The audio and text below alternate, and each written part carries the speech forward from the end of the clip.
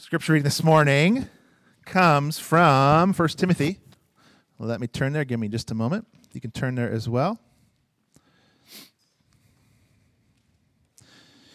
Chapter 5, verses 17 to 25. Chapter 5, verses 17 to 25 says this: "Let the elders who rule well be considered worthy of double honor, especially those who labor in preaching and teaching. For the Scripture says, 'You shall not muzzle an ox when it treads out the grain,' and the laborer deserves his wages. Do not admit a charge against an elder except on the evidence of 2 or 3 witnesses. As for those who persist in sin, rebuke them in the presence of all, so that the rest may stand in fear. In the presence of God and of Christ Jesus and of the elect angels, I charge you to keep these rules without prejudicing, doing nothing from partiality. Do not be hasty in the laying on of hands, nor take part in the sins of others. Keep yourself pure. No longer drink only water, but use a little wine for the sake of your stomach and your frequent ailments. The sins of some people are conspicuous, going before them to judgment, but the sins of others appear later. So also good works are conspicuous, and even those that are not cannot remain hidden." This is the word of the Lord. Well, when I think of instrumental men in my life, there is almost no one who stands out more to me than our guest today, Pastor Tim Thule. I was attending Christ Community Church, an evangelical free church in Laguna Hills, where Don Smith was pastor, who preached here a couple weeks ago, if you were here. And Tim Thule was my college pastor there. And it was at this time I was sensing kind of an internal call to ministry. And I'm not sure if Tim remembers this moment, but we were at a wedding of some of our friends, and I think like the Food Line even. And he said to me, "Have you ever thought about a call to ministry?" And I had been at that time. The Lord had been internally working on me. And I said, "Well, actually, yeah, I have." It was one of those kind of divinely ordained moments in my life. And from that moment, Tim, as my college pastor, kind of took me under his wing, and we went on to start reading books together about ministry. Martin Lloyd-Jones' Preaching and Preachers, and Charles Spurgeon's lectures to my students. And Tim served there at Christ Community and mentored me for a few years. But then he went on to a lead pastor role himself to Grace Central Coast in San Luis Obispo, where he served for how many years now? 19 now, so almost 20 years. And then in 2012, actually, I went then to work with Tim after I pastored at Christ Community Church for a while, and it had been something we'd been wanting to do and talked about many times over the years, and finally the Lord worked it out in His providence. And then, so He committed to pouring into me a second time years later to train me then for a lead pastor role. So that was in 2016 at Grace Central Coast when Jack and Leslie Rance visited, and Pastor Don was there as well, and Pastor Tim prayed for me to come here. So there's a connection between all the men we've had here so far. And as we welcome Tim today, kind of one more fun fact. It's 15 years ago, to the Sunday actually, that Robin and I were newly married, and we made our first little vacation trip up to San Luis Obispo, and Tim had me preach in the pulpit there 15 years ago today. So yeah, kind of full circle. Let's welcome Pastor Tim Thule back here today. Thank you, Jeff.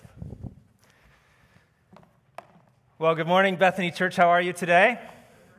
It is such a joy to be here. I have heard so much about you, both through Pastor Jeff. We've tried to do monthly Zoom FaceTime calls. We haven't pulled it off every month, but through those calls, I've been hearing about you and all the things that have been happening here at Bethany. And then so many of our church family have come up to the Pacific Northwest and have dropped in on Pastor Jeff, which really is a testimony of how much he was loved and cared for by our church family. And so I've heard so much about you, and it's a great thrill for me to be here today. You know, the Apostle Paul in Philippians chapter 4, verse 1, calls the Christians in Philippi his joy and his crown, whom he loves and longs for. And I feel the exact same way about your pastor, Jeff. He really is my joy and my crown, a brother and a gospel partner whom I still love and long for. I look forward to our chats when we can pull those off. And how thrilling it is for me to see and spend time in the church where God has called him. The place looks great, by the way. I know that you've been in the midst of some refurbishment and remodeling, and I had a chance to walk through it yesterday, and you guys have done a great job. The campus looks fantastic, and I said to Jeff yesterday, I'm looking forward to seeing some people in it tomorrow. And so, great job, everyone. I think you are poised for the future and poised for growth. Thank you for your welcome and the opportunity to be here today. I want to know, do you have a Bible with you today? If you do, let me see it. Yeah, great. Maybe you're using a smartphone or a tablet today. That's fine too. But I want to encourage you, if you haven't yet, make sure you open your Bible to 1 Timothy chapter 5 with me. Grab that outline in your worship folder, which is going to help you follow along. I always say, because I'm convinced that if you take notes, it's going to help you remember more. It's going to make this message more sticky in your mind and heart. And that's what I want. I want this message to stick with you. Really, really grateful because I know that Pastor Jeff spoke on slavery last week, and a text up beyond the slavery text is one on money, so thank you so much, Jeff, for not pinning me with those. I get to talk about biblical eldership in the church. So, here's what I always say. There are really only two legitimate reasons to leave a local church in your community. People leave churches for all sorts of different reasons, but I believe there are really only two legitimate reasons to leave a church. The first reason to leave a church is if the church's teaching and doctrine have strayed and become unbiblical in some way. The second legitimate reason to leave a church is if the church's leadership has become unbiblical or corrupt in some way. And the two really go hand in hand, don't they? For the leadership of the local church is ultimately responsible for the teaching of that local church. And the teaching of that local church, how a church handles the Bible, will undoubtedly shape and form how it approaches its leadership. What is true for every organization is also true in the local church. The local church rises and falls on the quality of its leadership. Let me say that again. The local church rises and falls on the quality of its leadership. Therefore, nothing is more crucial, and I mean nothing. Nothing is more crucial for the health of a local church than its leadership. The Apostle Paul knew this, which is why he highlights 5 biblical principles related to elders and their leadership right here in the text we're going to look at today, 1 Timothy 5, verses 17 through 25. All through the New Testament, pastors are elders and elders are pastors. It's only one office in the New Testament, not two. But even as in our day, in the first century, some of those pastor elders were paid and some were not. In the earliest days of the church, the apostles, like Paul, and their disciples, like Timothy, they were responsible for planting local churches and raising up pastor elders in those local churches that they planted. And we see that here in 1 Timothy and also in 2 Timothy and Titus. In our day, 2,000 years later, every local church must determine how elders are raised up and appointed in their unique local church contexts. And yet, however that happens, and it happens differently in different churches, there are clear biblical principles that are to guide that process, and clear biblical principles that are to guide elders as they lead and shepherd in their local church. And that's what we see here in 1 Timothy chapter 5. 5 of those elder principles. So look at the text with me and notice the first principle of elder leadership. It's the principle of the plurality of leaders, the plurality of elders. Look with me at 1 Timothy chapter 5, verse 17. Let the elders who rule well be considered worthy of double honor, especially those who labor in preaching and teaching. Notice that the word elder is plural. And this is what we see across the entire New Testament. It's never one elder in a local church. It's always a plurality of elders. So let me show you a few other passages. 1 Timothy chapter 4, verse 14. Do not neglect the gift that you have. So this is the same book, only earlier, a chapter earlier, which was given you by prophecy when the council of elders, see the plurality there, laid their hands on you. Acts chapter 20, verse 25. Now from Miletus, Paul sent to Ephesus, and he called the elders, plural, elders of the church to come to him. Titus chapter 1, verse 5. This is why I left you in Crete, so that you might put what remained into order and appoint, look at the plural again, elders in every town as I directed you. One more, James chapter 5, verse 14. Is anyone among you sick? Let him call for the elders, plural, of the church, and let them pray over him, and anointing him with oil in the name of the Lord. And so we see God's leadership model for the local church is not a Moses model of leadership. It's not a one-man show. It's not an authoritarian, charismatic, autocratic lead pastor. It's not a collection of hand-picked yes men who do whatever the lead pastor says and wants. No, God's leadership model for every local church is a plurality of humble, godly, biblically qualified elders who mutually submit to the Lord and to one another. If you're in a church like Bethany, it's easy to take this for granted. But sadly, this is increasingly not the case. This plurality of eldership is not the case in too many churches. In our community, I would say that a plurality of elders is the rarity in churches around us, not the rule. A plurality of elders does two things. It protects the people from the pastor, but it also protects the pastor from the people. I'll let you think about that. Let me say it again. It protects the people from the pastor, a plurality does, and the plurality also protects the pastor from the people. Over the 18 years that I've served in our church, Grace Central Coast, we've made some really big, really heavy, really sometimes expensive decisions.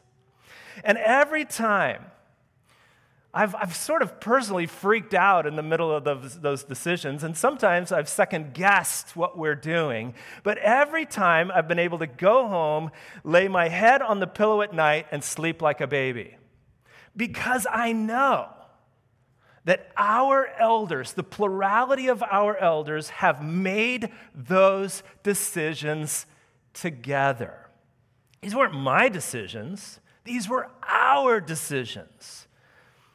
And I don't get everything I want in our church. You got to know that, because I too am mutually submissive to the plurality of our elders. I defer, I submit to them. Not by a long shot do I get everything I want. Bethany, the plurality of your elders here is an awesome thing, probably one that you take for granted. Pastor Jeff doesn't make all the decisions by himself, and he doesn't get everything he wants. I hear about it on our Zoom calls. No. Every decision that's made here is made by your elders together. Give thanks for that, Bethany Church. Promote your plurality. This is something we celebrate in our church. So celebrate that in your community. It's an awesome thing. In fact, it's a biblical thing. The plurality of elders. The second elder principle that Paul speaks of in 1 Timothy 5 is the role of elders. The role of elders. Notice in 5:17 that he speaks actually of two different roles. It's easy to miss. Look at it again. Let the elders who rule well be considered worthy of double honor. So that's the first role that's mentioned, the first role of elders, the role of ruling. And we'll say a little bit about that in a second. But look, especially those who labor in preaching and teaching. And that's the second role that's mentioned here, the role of preaching and teaching.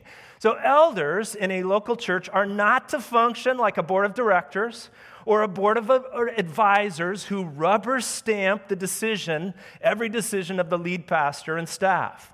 I've heard of churches in our day whose elder teams are made up not of guys from their own local church, but of pastors and hotshot bigwigs from outside their churches.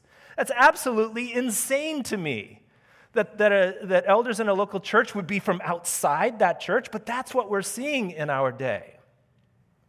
That's wild, and that's not the biblical model at all. Elders are to be actively, vitally, intimately involved in the life of their local church. I'm going to be honest and tell you that I don't love that word rule here, and maybe you don't either. It smacks of authoritarian. It has a dictatorial feel to it. Well, that word that's translated rule is the Greek word proistemi. And it's the same word that's used back in chapter 3 of 1 Timothy when speaking of elder qualifications. And I'm sure that you looked at that passage together. Except back in chapter 3, it's translated manage. Take a look. He must, a potential elder, must manage, there it is, proistemi, his own household well with all dignity, keeping his children submissive, for if someone does not know how to proistemi, manage his own household, look at this, how will he care for God's church? So while this word proistemi definitely implies the exercise of authority, which we think when we see the word rule, it also includes the idea of leading, managing, and don't miss it, caring. Peter uses another word, which I think expresses this same leading, caring role. The word that Peter uses is the word shepherd. Take a look, 1 Peter 5. It's another big elder passage in the New Testament. So I exhort the elders among you as a fellow elder and a witness of the sufferings of Christ, as well as a partaker in the glory that is going to be revealed. Here it is. Shepherd, same idea here, the flock of God that is among you, exercising oversight, not under compulsion, but willingly, as God would have you, not for shameful gain, but eagerly. I like this too. It's so important in our day. Not domineering over those in your charge, but being examples to the flock. So this is what pastor elders do. This is their role. They lead, they care, they manage, they give oversight. And one of the primary ways that they do this is through that second role, preaching and teaching. Their call is not to preach themselves. Their call is not to preach their own ideas or the latest news headlines. No, the call of pastor elders is to preach God's word, the Bible. For the Bible is meant to be the rule of every true local church. God speaks and has spoken through the words of this book. And you know it, 2 Timothy chapter 3, verse 16, all Scripture is breathed out by God and profitable for teaching, for reproof, for correction, and for training in righteousness. But the Bible is a thick, rich, complex book, and so it must be opened up, broken down, and explained. What's in this book must be opened up and brought out, explained truth by truth. And this is the role of pastor elders in a local church. Which is why we saw that one of the qualifications for elders back in chapter 3, verse 12, is able to teach. Pastor elders are responsible for defending and proclaiming the gospel in all the scriptures, and in this way protecting the local church from false doctrine. Some elders are going to be better teachers and preachers than others, and not every elder needs to be able to preach in the church in a Sunday morning service or even in a adult Sunday school class, but every elder should be able to at least lead and teach a small group. The text seems to admit that some elders will focus more on teaching than others with its phrase, did you see the phrase, especially those who labor in preaching and teaching. So, do you hear the double role of elders in a local church highlighted here? Leading, caring, managing, shepherding, but also preaching and teaching. Which brings us to the honor of elders. It's the third principle here in 1 Timothy chapter 5, the honor of elders. Look at it again in verse 17. Let the elders who rule well be considered worthy of double honor, especially those who labor in preaching and teaching. For the scripture says, verse 18, you shall not muzzle an ox when it treads out the grain, and the laborer deserves his wages. Just as children are to honor their parents as their God-given authorities, so we see here God's people are to honor their pastor elders. But what does this honor look like? Paul even calls it a double honor. Well, it can't be denied that in some cases that honor involves financial remuneration or financial compensation. After all, look at the two illustrations that Paul uses here. The first is a quote from Deuteronomy 25, verse 4. You shall not muzzle an ox when it treads out the grain. The point is that ox is entitled to some of that grain that it's treading, some of the fruit of its labor. The ox is entitled to that. The second illustration that Paul uses is a quotation from Jesus himself from Luke chapter 10, verse 7. The laborer deserves his wages. Side note, I just want you to see that the Apostle Paul here is quoting both Deuteronomy and Luke's gospel as scripture. Luke's gospel is already being considered scripture by the Apostle Paul at this early date in the church's history. Paul states this principle that he's laying out even more plainly in 1 Corinthians chapter 9, verse 14. The Lord commanded that those who proclaim the gospel should get their living by the gospel. So it's right, it's biblical then for a church to have paid pastor elders and ministry staff. There are some in our day who have questioned that. Why do we got to pay these guys? Well, we pay these guys because the Bible talks about paying these guys. A worker is worthy of his wages. But I don't think that Paul is asserting here that every elder needs to be paid. That's unrealistic. But he's saying that every hardworking elder should be honored. So how else can a church family honor its elders? Well, respect is another way of showing honor. You can honor your pastor elders too by praying for them. How about thanking them? These are all ways of showing honor. And check out Hebrews 13:17.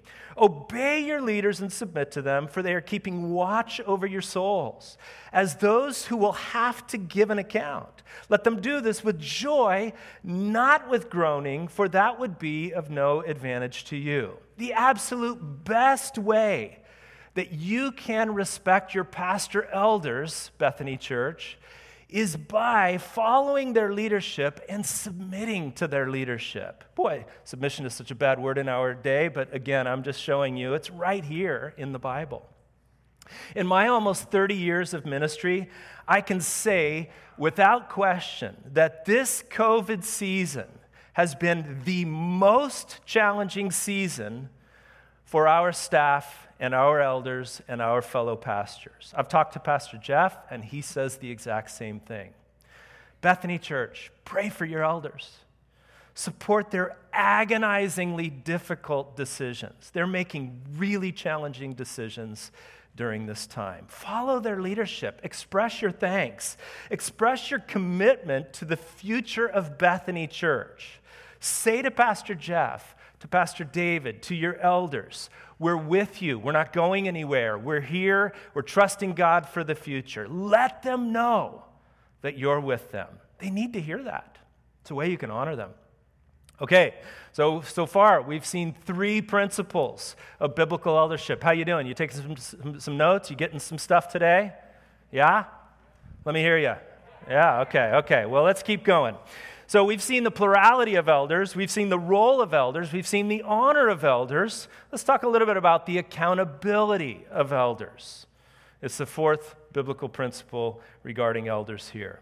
I love the balance. I want to make sure you see the balance. Even as Paul calls for the honor of elders, he also makes it clear that elders do not have an unbridled dictatorial freedom to do whatever they want in the life of a local church.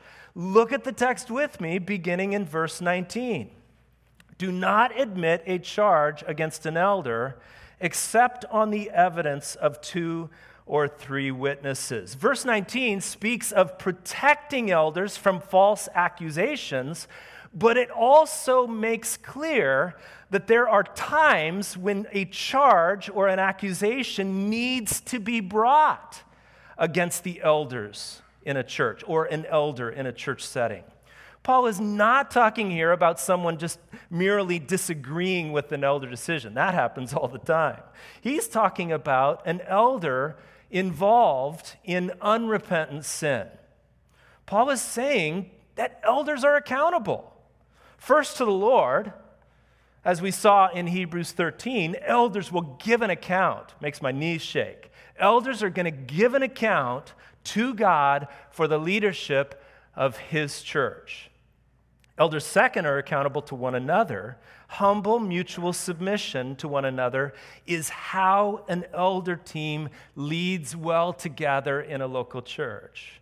Elders, third, though, are accountable to the church family whom they serve. Elders are never untouchable. They're never beyond critique or correction. And Paul here outlines a process by which charges against an elder are to be handled. And it's the normal biblical standard that is required, 2 or 3 witnesses. Now look at verse 20. As for those who persist in sin, rebuke them in the presence of all, so that the rest may stand in fear. Unrepentant, sinning elders are to be publicly rebuked in the presence of the church, so that the rest of the elders may be reminded that they too are accountable. And then Paul drives the point home to Timothy and fellow elders in verse 21 with a solemn charge. Take a look. In the presence of God and of Christ Jesus and the elect angels, I charge you to keep these rules without prejudging, doing nothing from partiality. Most biblical scholars believe that Timothy likely had himself a leadership mess on his hands there in the church at Ephesus that he needed to deal with. We know that Timothy was sometimes timid and perhaps a little bit passive. And so Paul's encouraging him. Some crucial conversations need to happen, Timothy. Some house cleaning, some confrontation and correction. Paul is telling Timothy, you can't let this stuff go, Timothy. It's got to be dealt with. Why is Paul so strong here? Did you hear the solemn, strong charge? He says, in the presence of God and of Christ Jesus and of the elect angels. I mean, he's bringing everything he can to bear here. I charge you. Why is Paul being so strong about not letting sinning elders slide? Here's why. Because the stakes in the local church are so incredibly high. Because the local church rises or falls on the quality of its leadership. Because when there's sin in the camp, especially among leadership, it inevitably, sooner or later, affects the whole church. Why is Paul so strong here? Because we're dealing in the local church with the souls of men and women, God's people. And church wounds are real wounds. Church wounds are deep wounds. Wounds that people will live with for the rest of their lives. And so many people have been hurt in local church families. Man, I just meet people all the time when I hear their stories. They've been hurt in the church. The stakes are so high.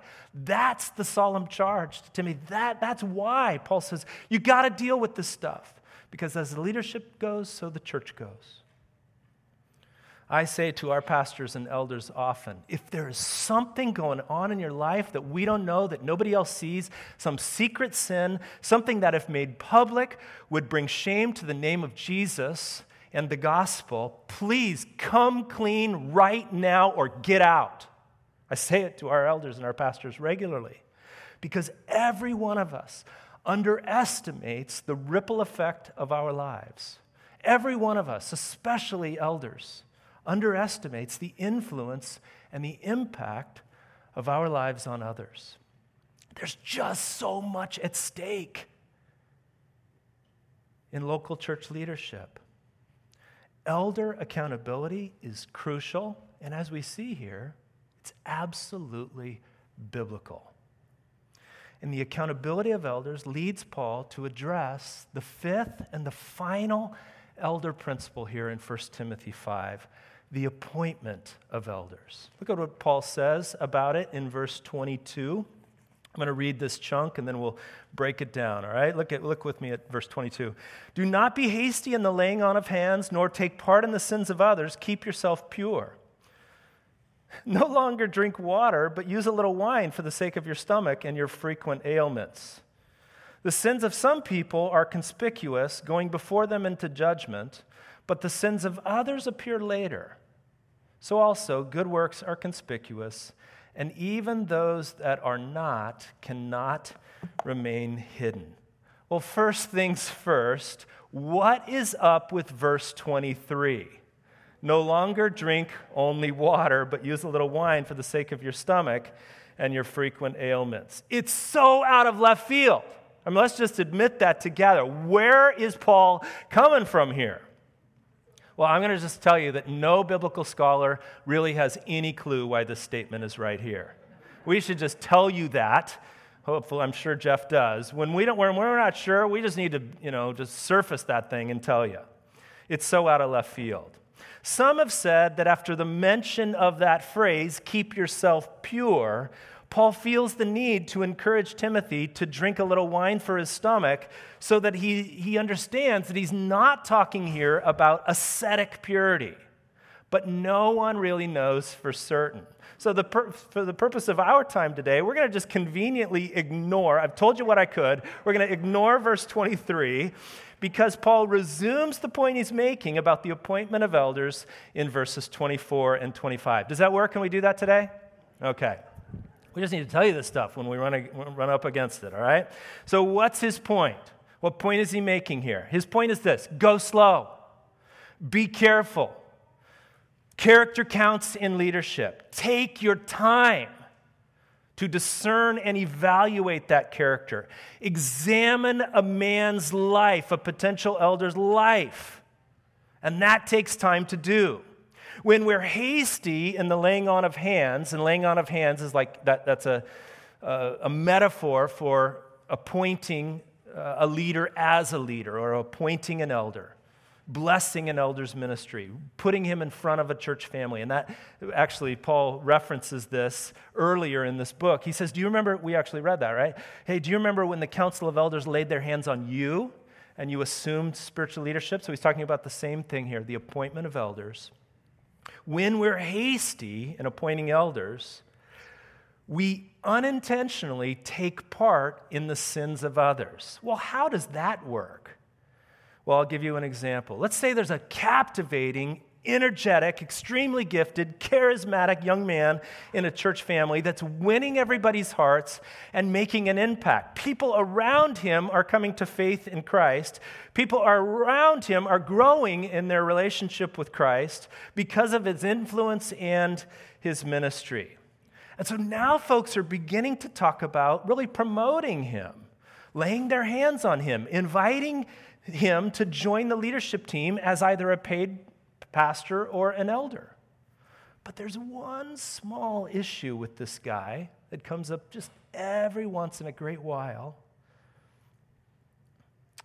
And it's a lack of humility in this young man. Just a bit of pride that shows itself once in a while in this guy's interactions and dealings in ministry. He's almost too slick and just too confident. Paul says, don't overlook that. That matters. Don't rush this guy to leadership. Take your time with that guy. Don't be hasty in laying your hands on that guy. That needs to be addressed. That needs to be dealt with. That needs to be confronted. Wait and see. Take your time. Wait and see where that pride thing goes and how it raises its ugly head. You got to know, is that guy correctable? Is that guy coachable? Paul says, if you overlook that and rush that guy to leadership, you're contributing to, you're becoming an enabler, you're partaking in that guy's sins and the damage he might potentially do in that local church context. I think that's what Paul is saying. Keep yourself pure. You keep yourself pure by not being too hasty in appointing elders. He says in verse 24 that some sins are readily obvious, like right from the get-go. But some are more subtle and easy to miss. But with time, that's why don't be hasty, with time, those sins, that character is going to show itself.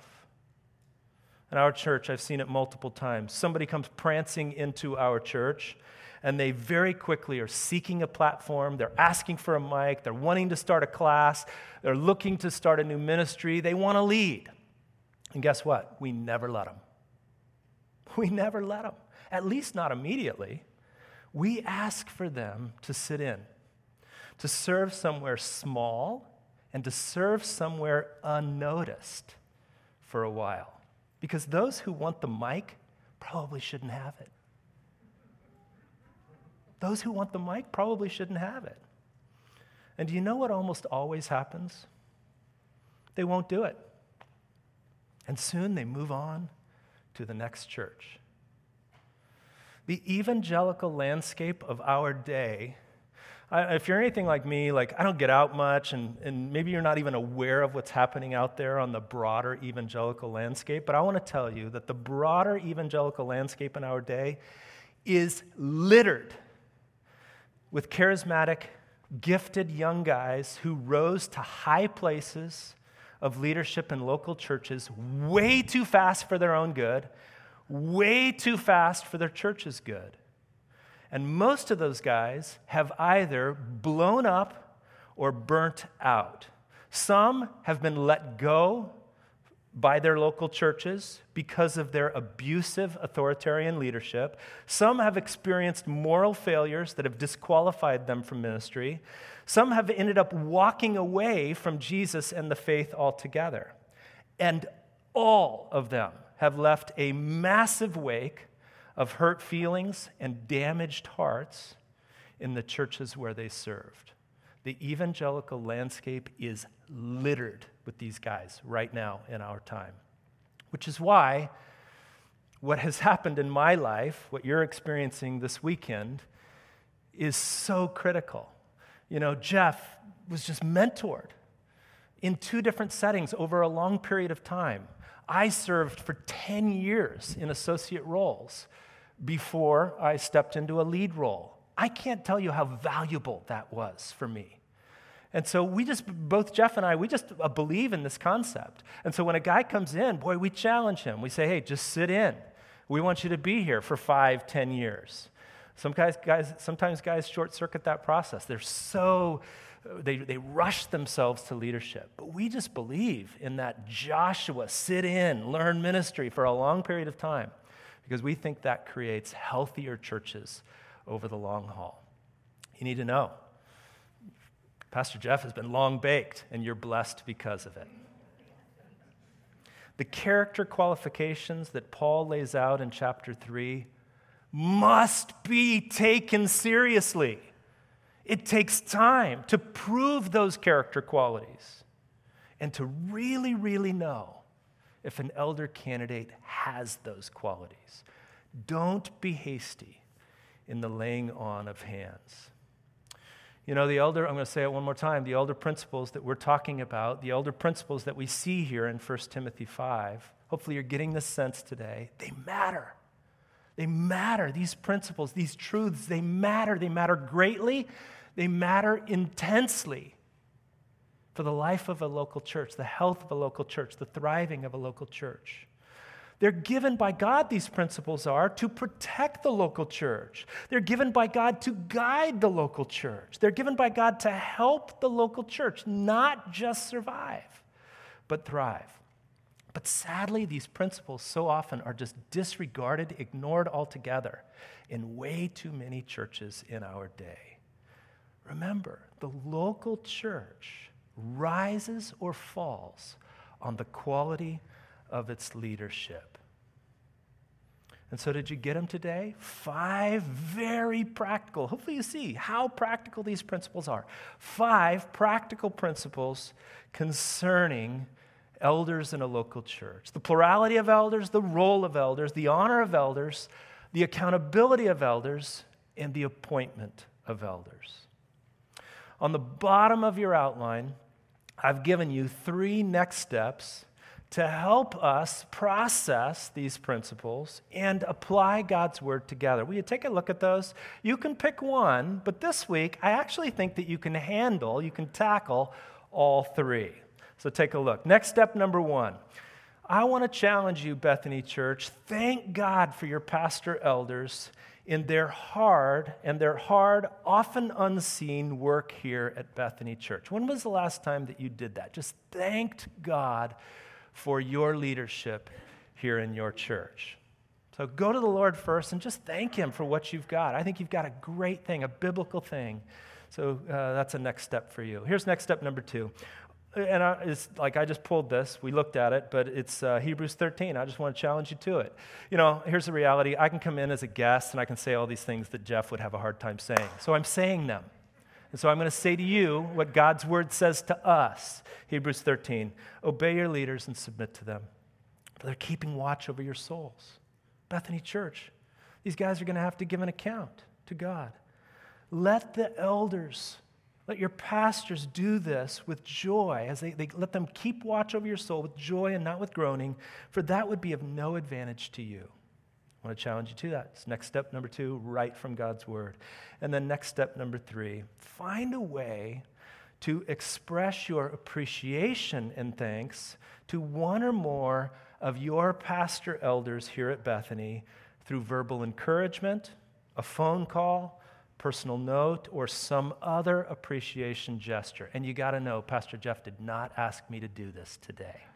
I'm doing it because I want this for you, Bethany Church. 3 next steps. I hope you'll do at least one, but I think you can do all 3. Does it sound good? Will you do them this week? I'm not sure. Are you going to do this, Bethany? Boy, you got to give me more than that. Hey, let's pray together. Lord, we just thank you for all that's happening here at Bethany Church. I know these have been hard and challenging, but also good days. I just thank you for calling Jeff here. It is such a delight for me to see him in the local church where you've called him. And the church is yours, Lord. You're our chief shepherd. And those who lead, I pray for the pastor elders here at Bethany. Give them courage, give them confidence, give them humility, give them really just a unity as they mutually submit to one another. May they dig in even more having heard these principles. May they appreciate what they've got. May they cultivate that unity and humility. It's so important. We can't take it for granted. And then I pray for the church family here at Bethany that you would encourage their hearts as they lean forward into the future. So much uncertainty in these days, but you're doing a work here. You're always at work, and I see it. And so may they be encouraged. May they appreciate and honor their pastor elders. May they express that appreciation and that honor in creative and new ways, fresh ways, I pray. May they submit to their elders and obey their leadership. It's not easy. We're living in such a suspicious, critical time. And we hate that word submission, but your word is clear. And so I just pray that you'd, in general, just build the unity of Bethany Church around this leadership and take this local church forward. I can't wait to see what happens here over the next 10 years. I'm praying for them, and I'm cheering for them, and we just are expectant. We can't wait to see what you do. And so do a work here for your name's sake. May the gospel grow and move forward. May it increase both internally but also externally across Bethany and all the local communities in this area. I just pray a blessing upon Bethany Church today. Thanks for the privilege of being here. In Christ's name we pray together. Amen.